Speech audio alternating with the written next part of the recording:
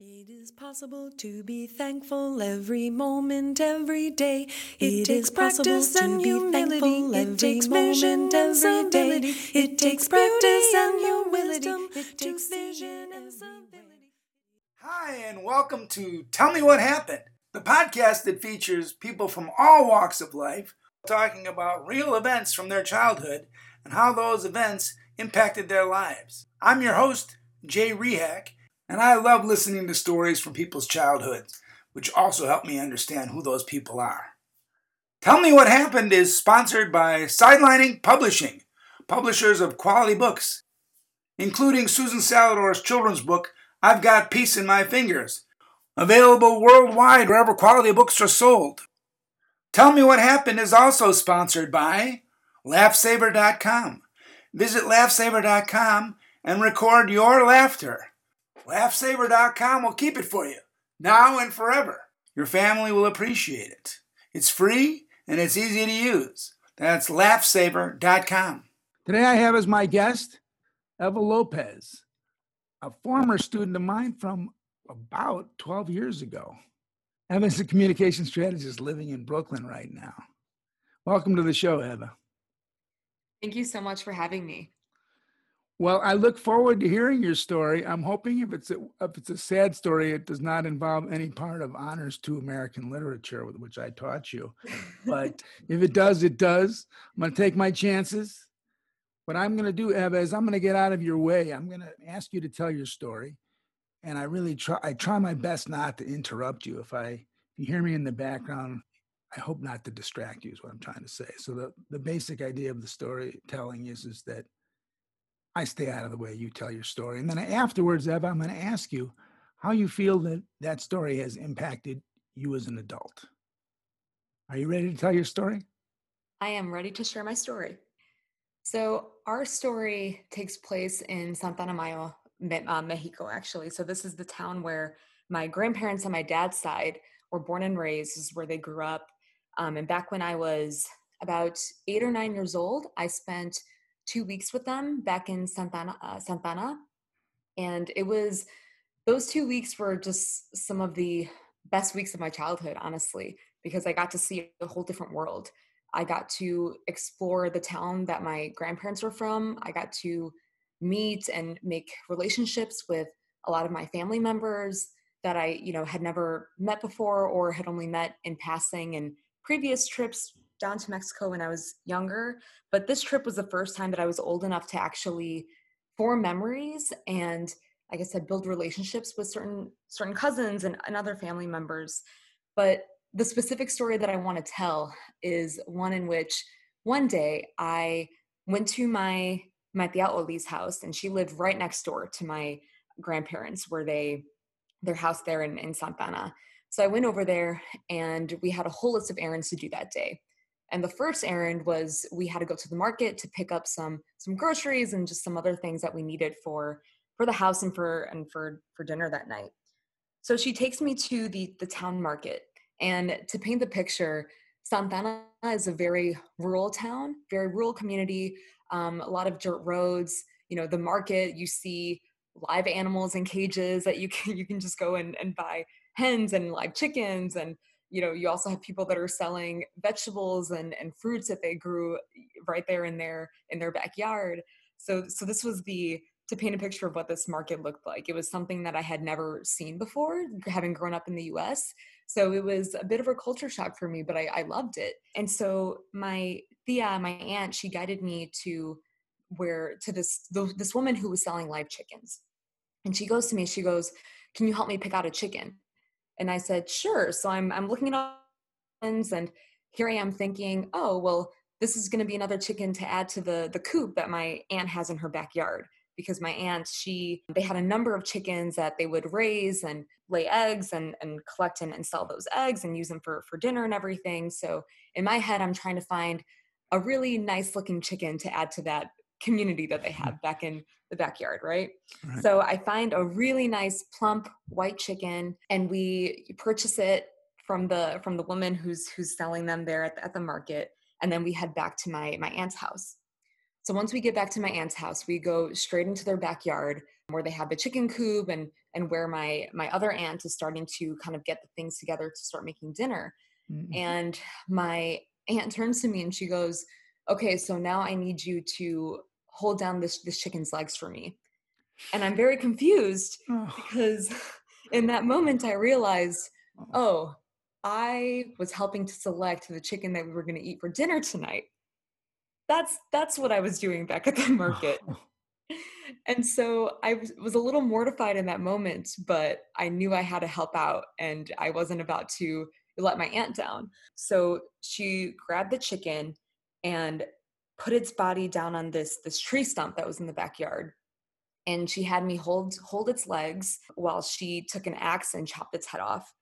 And 9-year-old me is sitting there holding the legs and it's still moving after the head was cut off, because it, that's how the body reacts even after it's lost its head for a couple of minutes. And that image has stayed with me for the rest of my life, because that was just that is the life of an animal that was that we just took, but is for our food later. And again, having grown up in Chicago, in the United States, where we buy our meat prepackaged, we don't see that whole process.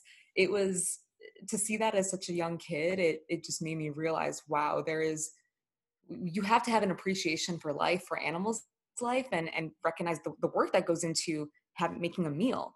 So after we killed the chicken, my aunt then took the body.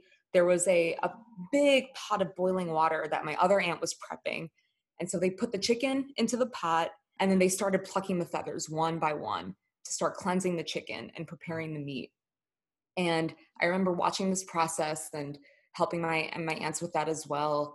And, there was a couple more hours of food prep of chicken prep that went into this. And fast forward to dinner. For dinner, we had caldo de pollo that night, chicken soup. And I remember sitting at that table and staring at the bowl of soup. And my cousin, who was sitting next to me, made a comment, and she goes, yeah, we can't just go to KFC here. And I turned to her and I go, yep, but this is so much better, because the soup was phenomenal. I still remember how it tasted. And I think what made it taste even better as well was, again, just knowing all the love and labor that went into it.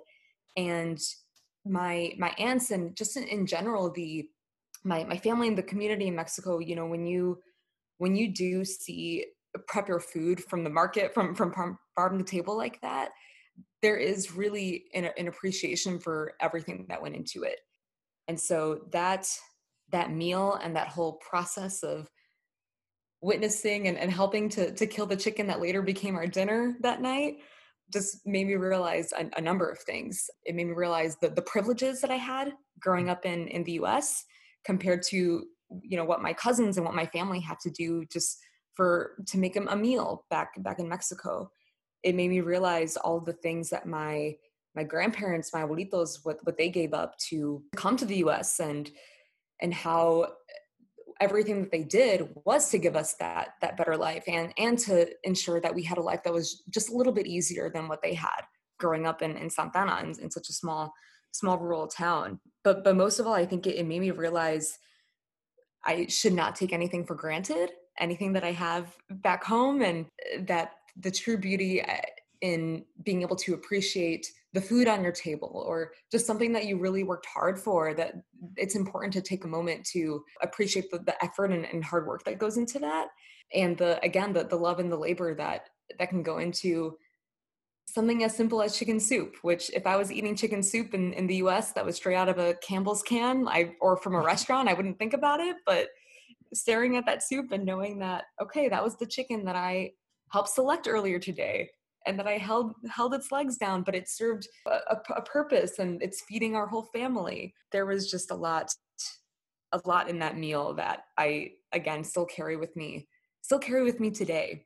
Well, that's well said. Beautiful story. I was thinking, of course, the whole time I'm wondering down the road now, are you a vegetarian? Do you still eat chicken? Do you go to KFC? Do you, I definitely, I've never experienced what you're talking about, but I do know, of course, that somebody has to kill the chicken. Somebody has to prepare it.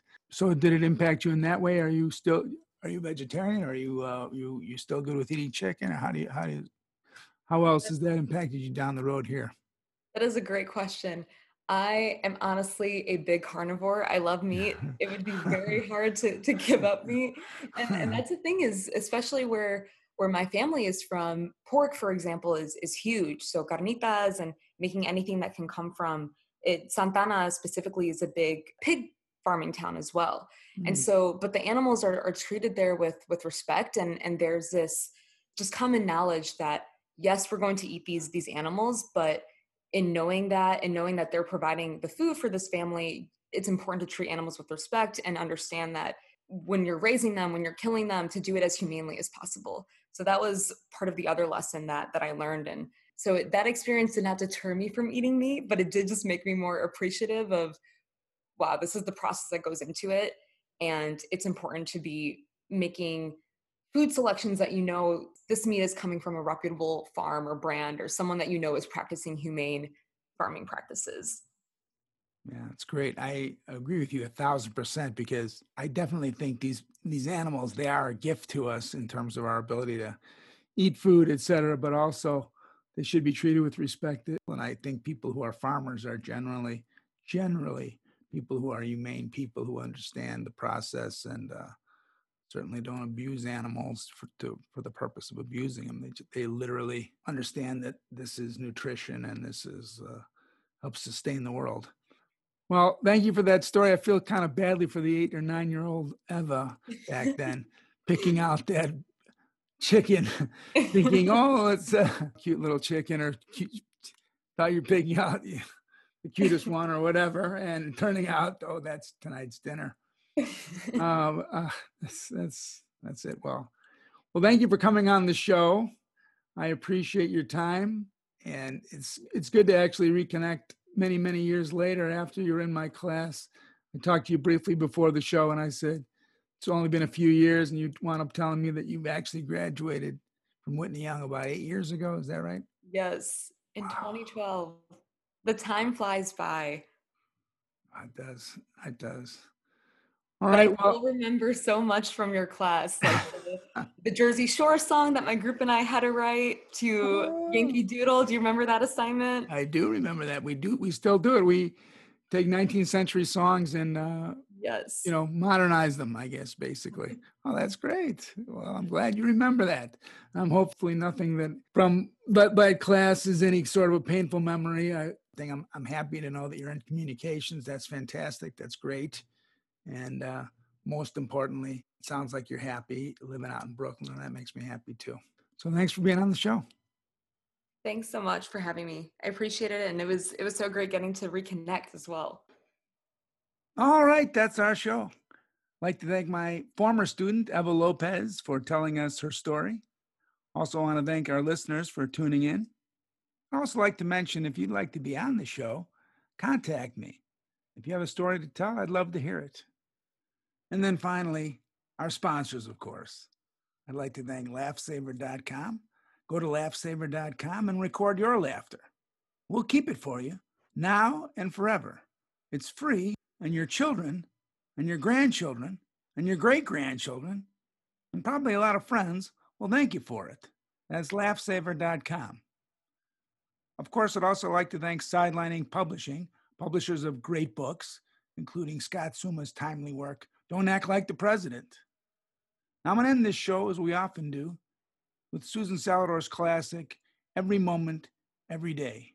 Available on Spotify, BTW. Ask Alexa to play Susan Salador. So until next time, this is Jay Rehak asking you all to stay safe out there and try not to hurt anybody. It is possible to be thankful every moment, every day. It takes practice and humility. It takes vision and civility. It takes practice and humility. It takes vision and civility. It takes beauty and the wisdom to see it everywhere.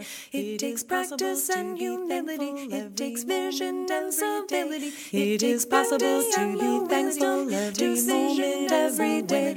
It takes practice and humility. It takes vision and civility. It takes practice and wisdom to see it as everywhere. It takes practice and the wisdom to see it everywhere. It takes beauty and the wisdom to see it everywhere. It is possible to be thankful every moment.